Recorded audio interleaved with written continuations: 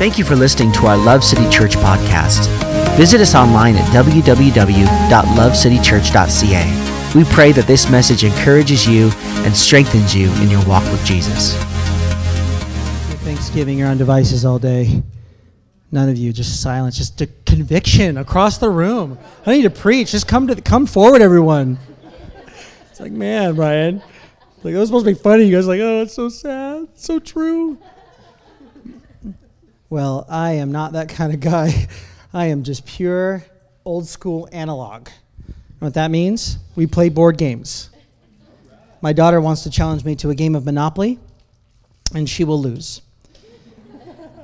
And I try to teach her as best I can, but I just love beating her, and she gets very upset. We played Capture the Flag yesterday in a little park area with my son and her friend, and I just could not help but dominate her, guys. I'm sorry, but I just kept winning, and she like left early. Where are you? They like left because I just kept going like, yeah! And I would kind of rub it in her face, and now I know why my daughter does that to me whenever I play a game. She's like, booyah! I'm like, oh, I'm feeling all bad. Oh, I did that to her. Okay. I wanted just to bring your attention to our series starting next week called It's Complicated. And we're going to be doing a series on relationships, talking about how relationships can be the most complicated on the planet. And so we're going to talk about that for 3 weeks and talk about all sorts of, from marriages to friends to all sorts of things. So don't think that if you're not married or not in a relationship, if you're not in a relationship here today, you need to come so I can pray for you so you can have a relationship, because you need a friend or a girlfriend, one of the two. Not you, Ricardo. You're too young, brother. It's okay. But the rest of you need a girlfriend or boyfriend or something. But we're going to believe that it's going to be a great 3 weeks hanging out, studying the Word about relationships and how complicated they can be. So what we're going to do today is we're going to finish our short mini-series on dollars and cents. It's called On Money. And I chose this specifically for today, for this 2 weeks with Thanksgiving, because I wanted to just teach you something in the Scripture that I feel is just so very, very cool and clear. It's very clear in Scripture, and it's very great to see what God has been revealing to me when I study the idea of money. When I look at Scripture, I find that really, if you really look at it clearly, Jesus is very, very clear about the responsibility and the role of money in our lives. Specifically, if you're here today and you're a follower of Jesus Christ, your definition of money is changed. You don't look at money the same way. I mean, many of us here have been followers of Christ for maybe a long time. Some of us are newer to it, or maybe we're just coming on back and kind of getting back into things. When you're a follower of God, when you're a follower of Jesus, your perspective on money shifts completely. It changes the definition of it and the role of it and what it looks like and what it means to you and why you earn it. And so I really feel like the Scripture we're going to study today is very clear. It'll be a recurring theme, and my hope is that you'll fall more in love with Christ, and through everything that we do and say would honor Jesus Christ with our lives. And so, as I shared last week, the Bible often offers 500 verses on prayer, less than 500 verses on faith, and more than 2,000 verses on money and possessions. 16 of the 38 parables were concerned with how to handle money and possessions. In the Gospels, in an amazing 1 out of 10 verses, 288 in all, deal directly with the subject of money. And that's just the New Testament. That's just the 4 Gospels. And so we see that money is a big deal. We don't often talk about money because people are always afraid in church that if we talk about money, it's a money grab, and we're going to start talking about how much money you need to give me, when in reality, I don't get any of your money. The reality is that all of our money in this church is given unto the Lord. And the Lord then comes and He begins to speak to us in different areas and how we should spend that money as good stewards in our church. But we're not going to really talk about church finances today. We're not going to really talk about church finances today. We're going to talk about you and me as we follow Jesus Christ. And so we're going to read in Genesis chapter 4. We're going to start here, and I just felt like as I looked at this verse, the context of this verse, for those of you who maybe don't know, Adam and Eve were created by God in the image of God, and they were placed in the Garden of Eden. And they were in the Garden of Eden. It was the most euphoric, perfect place for them to have a relationship with God. All things were great. Relationship was great. No one fought about anything. Everything was perfect. They walked around in the buff, and some believe they flew. Who knows? Maybe they flew. I don't know. Maybe they flew, and they worked and they had fun and they enjoyed life and they didn't have to worry about what people thought of them. And it was just fantastic. It was this euphoric reality. And then Adam and Eve sinned and they fell short of God's glory by eating of the fruit of the tree of knowledge of good and evil. And then sin was found in their heart and they were no longer able to be in the perfect euphoric place of God, which some theologians believe was a picture of heaven. And so what happened was they were now removed from this place of perfect relationship with God, and now they were in a growing relationship with God amongst a sinful nature. And when that happened, that's where sin came from. That's where death came from. That's where hardship and difficulty and sadness and tears all came from that one decision. And so now we have this story about Adam and Eve living in this new world where they're living with a sinful nature. Things weren't like they used to be. They have a relationship with God, but there tends to be a distance between them because of their personal sin in their life. And so God is continually redeeming them and continually forgiving them. And so now here we start in the very beginning, the very first family, and we can see all sorts of mega themes and themes throughout this verse. So Genesis chapter 4, verse 1 to 7 says this. Now Adam had sexual relations with his wife. So we see sex, praise the Lord. And between a man and a woman, there we go. And she became pregnant. And when she gave birth to Cain, she said, with the Lord's help, I produced a man. So every time someone has a kid, walk up to him and say, with the Lord's help, you produced a man. It would suck if it came out a man. That would be terrible. Be glad it comes out a little tiny baby, about 6 pounds, whatever. But when they grew up, Abel became a shepherd. Later, she gave birth to a brother and named him Abel. And when they grew up, and he became a shepherd. And while Cain cultivated the ground, when it was time for the harvest, Cain presented some of his crops as a gift to the Lord. Abel also brought a gift, the best portions of the firstborn lambs from his flock. And the Lord accepted Abel and his gift. But he did not accept Cain and his gift. This made Cain very angry, and he looked dejected. Why are you so angry, the Lord asked Cain. Why do you look so dejected? You will be accepted if you do what is right. But if you refuse to do what is right, and watch out, sin is crouching at the door, eager to control you, but you must subdue it and be its master.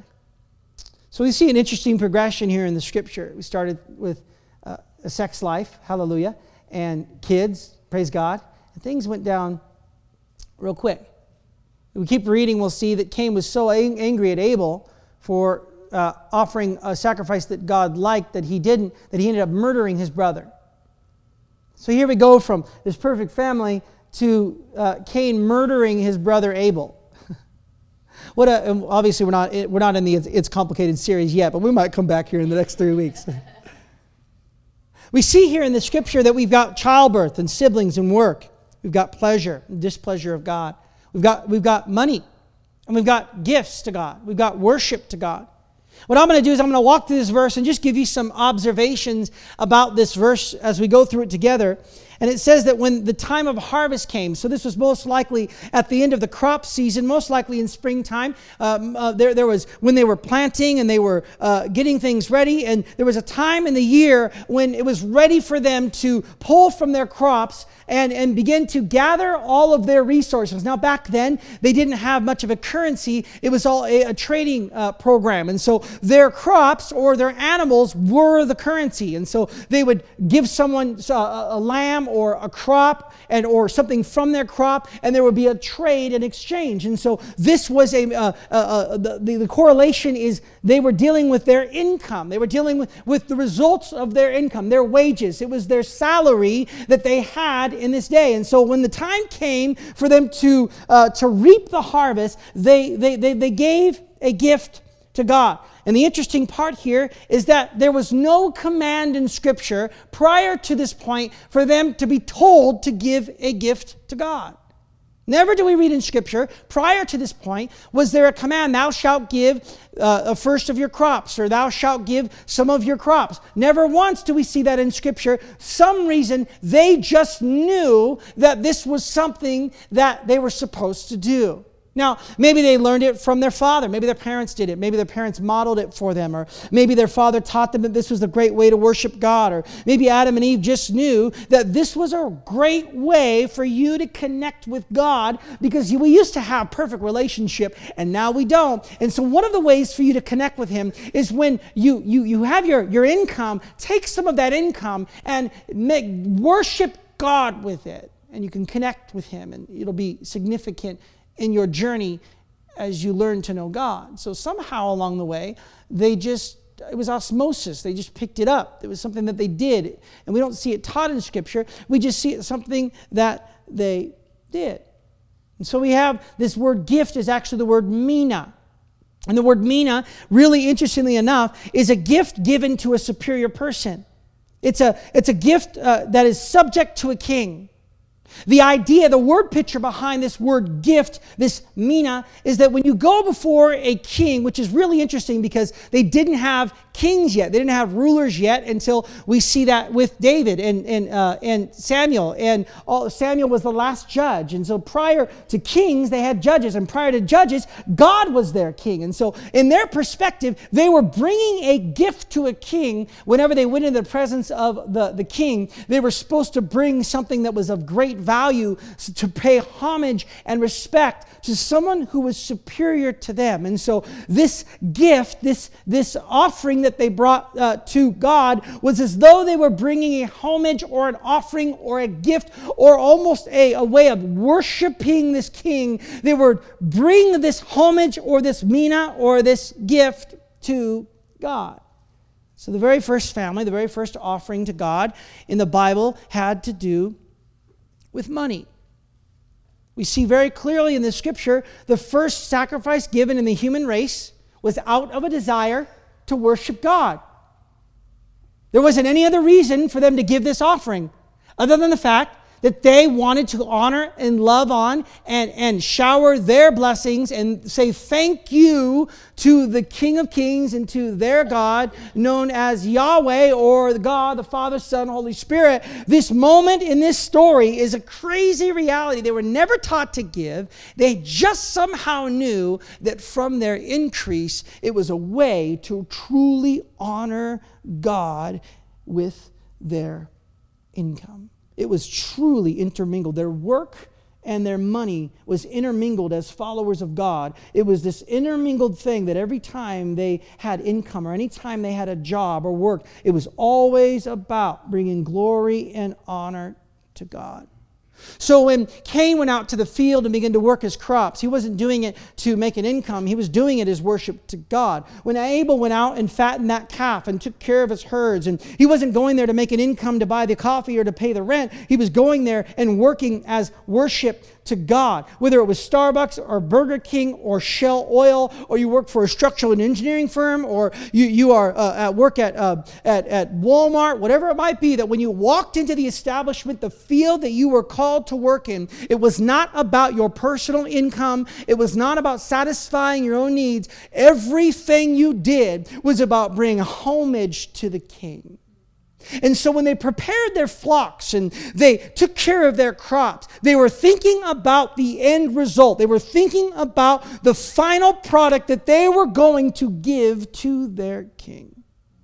And so as followers of Jesus, when it comes to our job and it comes to our possessions and it comes to our money, as followers of Jesus, before being a follower of Jesus, you simply worked a job to make money for yourself so you could buy that house and do that thing and have that investment and go the distance, which is fine. But when we become followers of Jesus, all of that changes. Now, everything I do at my job is to bring glory to God. Every cent I make is to bring glory to God, is to bring homage to my King. That was the perspective and the mindset of the very first family on earth, who was the closest thing to the very presence and manifest Eden of God. They weren't taught it, they just knew it. Somehow in the journey of their life, they learned, in order for me to connect with this almighty God, I think my work and my money is somehow used to worship Him. Somehow there was something here that I believe the Lord wants to begin to show us in our own walk with God. There was something here that I believe the Lord wants to begin to show us in our own walk with God. And I think in our modern day North American reality when it comes to finances, we often think in context of, I promised myself I wouldn't use this word once, so I'm not going to say it, but a percentage, when in reality God says, I don't care about the percentage, I just want your heart. I don't care about the percentage that you write. I care about the fact that you're worshiping me with everything. It's verse 3, look what it says.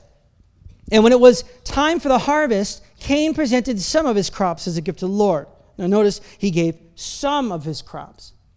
It's really interesting that right in the very first family, really interesting to me, that both of these boys were most likely knew God, so they would be probably in the category today of those who were believers or people who were followers of God. And so the category of them, right from the very beginning of time, the very first family struggled with religion.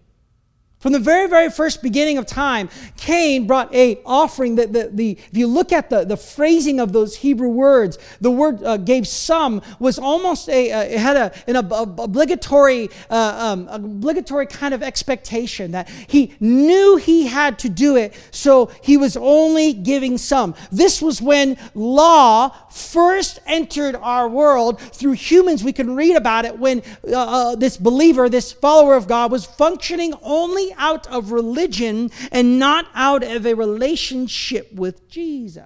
And so we see here that this is really interesting how Cain brought some of the things. Now, we think that often the first sin is when Cain murdered his brother, and I think Jesus very clearly teaches in the scripture, the very beginning, that this is actually the first progression of sin in Cain's heart. When we begin to worship God out of religion. When he wants us to worship him out of relationship. Look what it says in verse 4. Abel also brought a gift. Look at this. So he also brought a gift, but he brought the best portions of the firstborn lambs from his flock. If you look at Hebrews 11:4, Paul later writes about this. Thousands of years later, Paul writes this. By faith, Abel brought God a better offering than Cain did. By faith, he was commended as righteous when God spoke well of his offerings. Look at this. And by faith, Abel still speaks even though he was dead. This offering that Abel gave still today is a testimony for us as followers of God how to use our finances. Still today, from that many years ago, that one simple offering to God, that one simple moment of worship still rings true throughout generations upon generations upon generations of time. We're still standing here today talking about that sacrifice because he offered it with a heart of faith out of relationship and love for his Savior. It was a homage to his King. It was worship to God. It was to honor his Lord. It was out of love relationship for God. And Paul says in Hebrews, listen, if you're going to give your money away, if you're going to invest your money into the kingdom of God, make sure it's from a place of worship, not religion. Make sure you're giving not out of paying a bill or not out of duty or not of obligation. Make sure that every single time you give money in any capacity, in any way, every time you go to work and you work your hand to that toil or to that soil and to those crops, that you're doing it as relationship to God. By faith today, I'm going to get up and go to work and fight this terrible traffic and drink this terrible coffee and deal with Dan, the terrible guy next to me. And by faith, I'm going to go today. And by faith, everything I do is going to be worship to God. And by faith, at the end of the week, I'm going to get that money. And by faith, I'm going to make sure that every cent I spend is worship unto the Lord. That type of sacrifice still rings true today. So very quickly, I'm not even going to spend more than 60 seconds on each of them. The three things we see about Abel's offering. It was the first of the flock.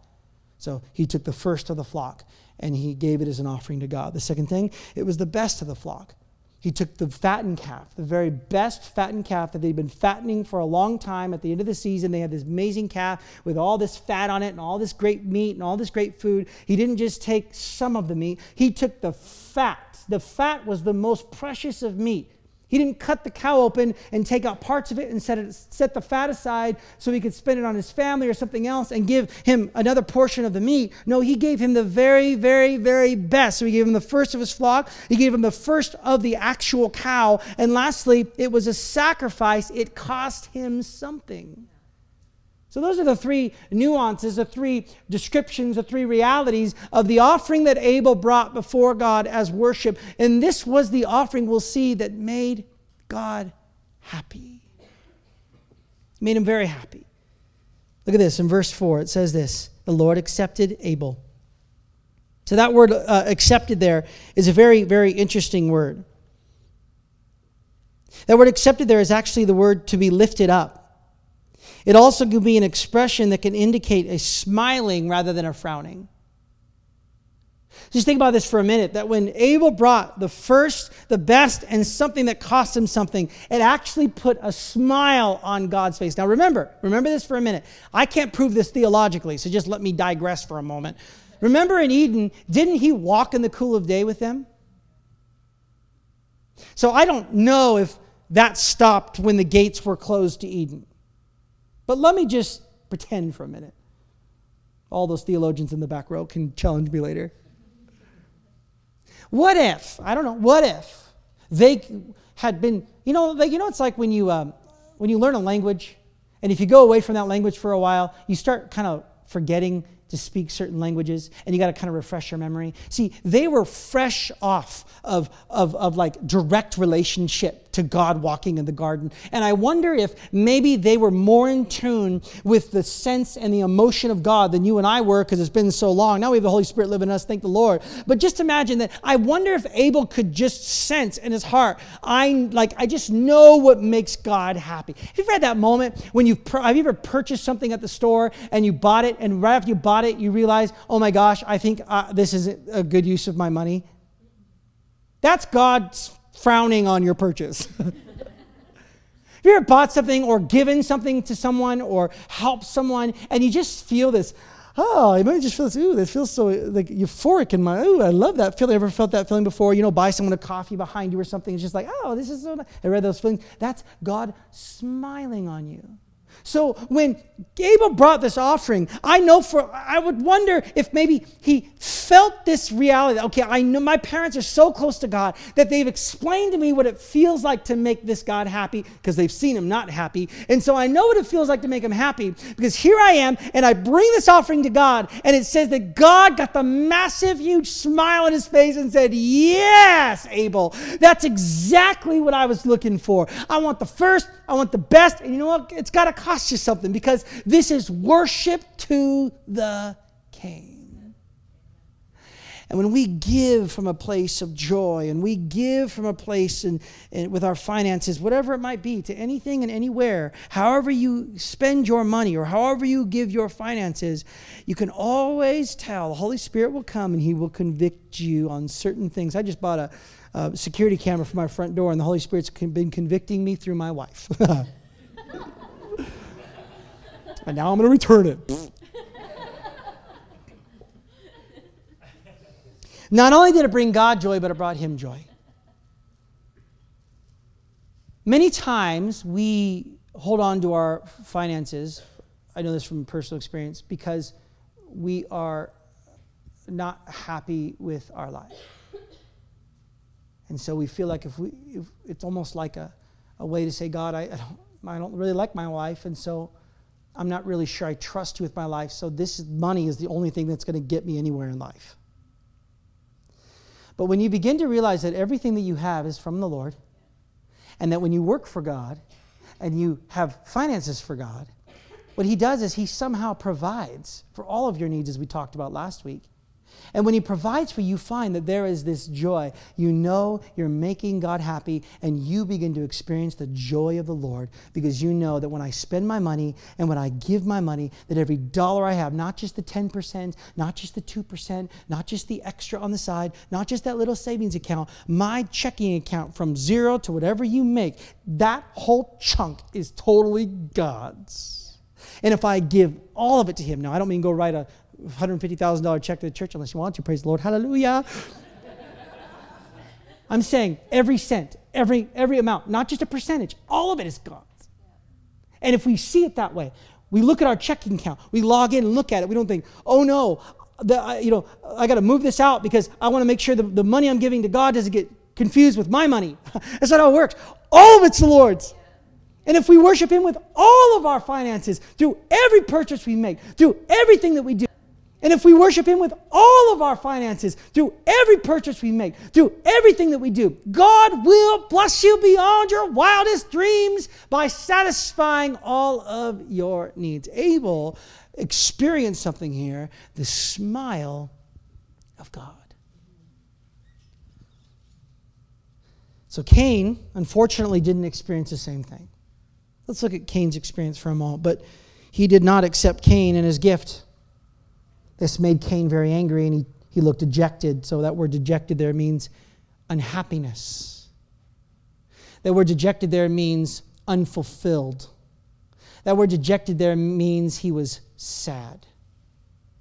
This is where I believe many followers of God are. I'm just going to be clear with you. I feel like many followers of God are unhappy, they are frustrated, and they are sad. And they say, why? Well, it starts with a relationship with Jesus. It starts there, and it moves down. But this is one of the areas of our lives where I think we need to yield completely to God. And if you begin to yield your finances to God, you'll go from a Cain to an Abel and realize that if you see every cent in your bank account as God's, He will begin to shower joy in your life, and you won't feel disappointed or sad or frustrated or unhappy with the existence that you have. Because remember, God gave you that job. God gave you that relationship. God gave you that opportunity. It's God's gift to you. So stop being sad about it. He wants you to be blessed by it. He wants it to give you fresh life. He wants it to give you fresh joy. Now, don't worry. I know what it's like to work a job that you hate. Okay? This isn't one of them. Don't worry. And this is one of them. I'm done. This isn't one of them. I know what it's like, but guess what? Remember, the job that the gift that Abel gave, or that Cain and Abel gave, was the first, was the best, and what was the third one? It cost him something. It was a sacrifice. Sometimes in life, you have to sacrifice at your job because you know God gave you that job. He blessed you with that job, and He's watching you to see how you'll respond to the job that He's given you, because He wants to shower His joy and happiness into your heart when you realize that everything you have is from the Lord. It's all His. So Cain here experiences dejection, the sadness. He looked dejected. He brought his offering to the Lord, but he didn't bring his heart to the Lord. He brought his money. He brought some of it. He brought the crop. In fact, Cain was the first one to make the offering. Abel just followed his lead. But he didn't bring his heart in the matter. And it left Cain feeling very unhappy. Last week we ended with this scripture. I'll read it really quick. Remember, a man came to Jesus who was missing something in his life. He was sad about his life, sad about his existence. God, how can I fill this gap in my heart? And Jesus said, well, He looked at him in the eye and He loved him. And He said, there's one thing left. Go sell whatever you own and give it to the poor. All your wealth will then be heavenly wealth, and come and follow me. And the man's face clouded over. This was the last thing he expected to hear. And he walked off with a heavy heart. This man came to Jesus with great wealth, great crops, and he said, hey, I've given my whole life. But Jesus was saying, listen, you may have been giving all of your money. You may have been a good person, but I never had your heart. Never in the journey have you been willing to give me your heart. You've given me your morals. You've given me your time. You've given me your energy and your finances. And that is awesome, son and daughter. But listen, now I want you to experience what I've always had for you. Give me your heart. And this man's face clouded over, just like Cain's. He was dejected and he walked away because the scripture says he was holding on tight to a lot of things and not about to let go. This is a prophetic word for you today. If you do not let go of your finances, you will not be happy. If you do not let go of the dollars and cents in your bank account and let go of possession of it as yours, this little tiny amount that you're holding on to fulfill all your wildest dreams, if you do not let that go and give your heart to Jesus, you will live an unsatisfied, unfulfilled life for the rest of your life, because the Bible teaches more on money than anything else. And there's a reason why the very first family started with money, is because the Lord knew that in our nature, we grab onto money as our possession, as our inheritance, as our identity. And Jesus says, I don't care about that. I want your heart. And if I get your heart, I'm not going to make it this much. I might even make it that much. Or I might make it this much. Or I might make it this much. Who knows? But I want to bless you above your wildest dreams. But I want your heart. He wants our hearts. And he looked at him and said, why are you so angry? Why are you so dejected? Why are you so unhappy? Why are you so frustrated? Why are you so looking down on your life? Why? And look what he says. You will be accepted if you do what is right. How does the Bible, in this context, define right? Now we look at the two stories. We've got Cain, who gave some of his offering with a legalistic heart. God never had his heart. We've got Abel, who gave the first, the best, and it cost him something. And he gave it as worship to God. So therefore, in this scripture, by our simple math, right is what Abel offered. And look what he says. You will be accepted. I will smile on you if you do what is right. Very clear in scripture. But if you refuse to do what is right, look at this. Now look, but if you refuse to, if it's out of religion and you're not giving God your heart, this is where things go south, guys. This is where things get really weird. This is the first time that outside of the context of Adam and Eve or the Garden of Eden, that sin is mentioned, the devil is mentioned, and it's in direct relationship to money. Look what he says.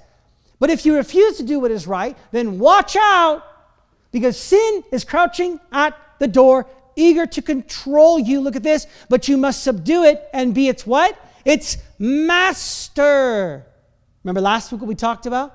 In Matthew chapter 6, verse 33, 24, I'm sorry. No one can serve two masters.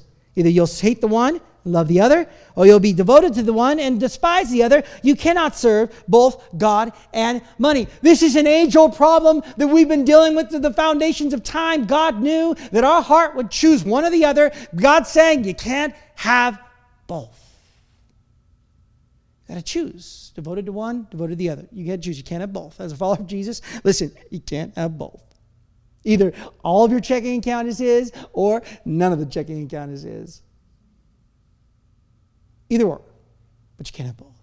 And see, the really interesting here, and I wanted to share this with you today because I wanted you to understand that this is not just a small matter. As a follower of Jesus Christ today, this is not just a tiny matter that we think, well, it's not a really big deal, and generosity and giving or this and that. It's not that big of a deal. Actually, it was the most important thing that the journey of God started in mankind with money. And he says, watch out. God's saying, watch out, Christian. Watch out, follower of God. Watch out. Sin is crouching at the door, waiting to devour you. Don't allow money to become your master. Don't allow it to rule your life. Don't allow it to be your God. 1 Timothy 6, 17 and 18. To all the rich of the world, I command you not to be wrapped in the thoughts of pride over your prosperity, or rely on your wealth, for your riches are unreliable and nothing compared to the living God. Trust instead in the one who has lavished upon us all good things, fulfilling our every need. Remind the wealthy to be rich in good works of extravagant generosity, willing to share with others. Paul continues. Look at this. We have a prophet that is greater than theirs. Our holy awe of God. Paul's identifying here that this is the reward. They have all of their rewards. Our reward is a fear of the Lord. What's the beginning of wisdom? The fear of the Lord. Why was Solomon the richest man on the planet ever? Because he had wisdom. So if you want God to bless you beyond your wildest dreams, we need wisdom. If you want wisdom, you got to have the fear of the Lord. You want the fear of the Lord in your life, you got to start by giving everything up to him. Because he wants to lavish his blessings on your life. And it says this. To have merely our necessities is to have enough. Isn't that true? That our hands were empty when we came into the world? And when we leave this world, our hands will be empty again. Because of this, food and clothing is enough to make us content. But those who crave the wealth of this world slip into spiritual snares. They become trapped by the troubles that come from their foolish and harmful desires, driven by greed and drowning in their sinful pleasures. And they take others down with them into their corruption and eventual destruction. Loving money is the first step toward all kinds of trouble, and some people run after it so much that they have given up their faith. Craving more money pushes them away from the faith in error, compounding misery into their lives. Today I wanted you to understand something about this story that I believe God wrote that there. This happened as an allegory, as an example, as a warning sign. That I believe God wrote that there. This happened as an allegory, as an example, as a warning sign for us. And I believe that God wants to lavish His love and His grace on you and your finances today. I want to end on one last verse here today. It's a story. It's in Mark chapter 14. And it says this. And while He was at Bethany, Jesus, in the house of Simon the leper, He was reclining at a table. A woman came with an alabaster flask of ointment and of pure nard, very costly. She broke the flask and poured it over His head. There were some who said to themselves indignantly, "Why was the ointment wasted like that? For this ointment could have been sold for more than 300 denarii." That's about a year's wage, "and given to the poor," and they scolded her. But Jesus said, "Leave her alone. Why do you trouble her? She has done a beautiful thing to me. For you always have the poor with you, and wherever you want, you can do good to them. But you will not always have me. She has done what she could. She has anointed my body before the burial. And truly I say to you, wherever the gospel is proclaimed in the whole world, what she has done will be told in memory of her." Very quickly, John, this is one of the only stories written in all 4 accounts of the Gospels. Mark put this story at the most appropriate time in the history of Jesus' journey. Lazarus had just been risen from the dead, which was this woman's brother. So here, Jesus had just risen her brother from the dead. He was in the grave for 3 days, called him out of the grave, brought him out of the grave, and brought him back to life.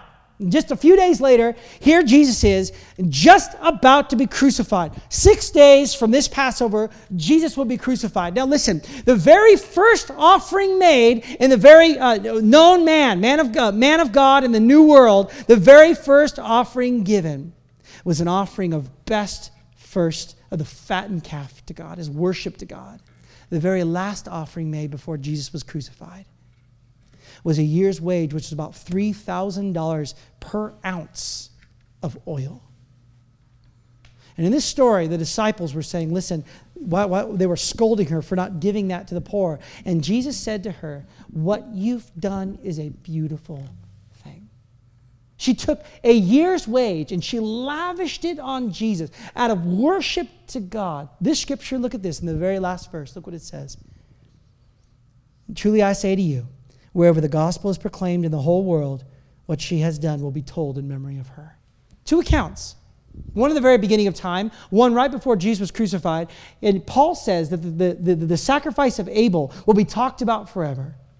Jesus here says that the sacrifice of this woman will be talked about forever. This is the spiritual way for you and I to handle our finances. That every single cent in your bank account belongs to the Lord. And if you begin to learn how every time you write that check, and every time you swipe that debit card, and every time you put money aside, and every time you plan with your budget, understand that if you begin to worship God with it, He says, listen, you have done a beautiful thing for me. He will bless you beyond your wildest dreams. He'll bless you beyond anything you could ask, dream, or imagine. He'll bless you, He'll bless you, He'll bless you. Will He bless you financially? Maybe. Will He bless you in your spirit? Most likely.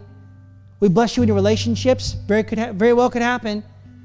Will He bless you in your attitude? I'm not promising you that if you give me 10%, He's going to give you 20% back. That's not what this is about. This is about your heart. Biggest issue, I think, in the entire Bible, I believe personally, when it comes to sin and having a relationship with Jesus Christ, is money. And I want to encourage you today, as we end our time together, to consider, where are you at? What's your master? Is your finances your master? Is your job your master? Is your savings account your master? The Bible says, store up for yourself treasures in heaven where moths and thieves won't destroy it. Today, every single dollar, every single cent you have in your checking account, bank account, savings account, IRAs, 401ks, wherever, lottery tickets, wherever you have it, let's give it to the Lord. Let's honor Him with it today. Can we do me a favor? Would you stand with me on your feet? close your eyes. I want to just pray for you today. Thank you for listening to our Love City Church podcast. Visit us online at www.lovecitychurch.ca. We pray that this message encourages you and strengthens you in your walk with Jesus.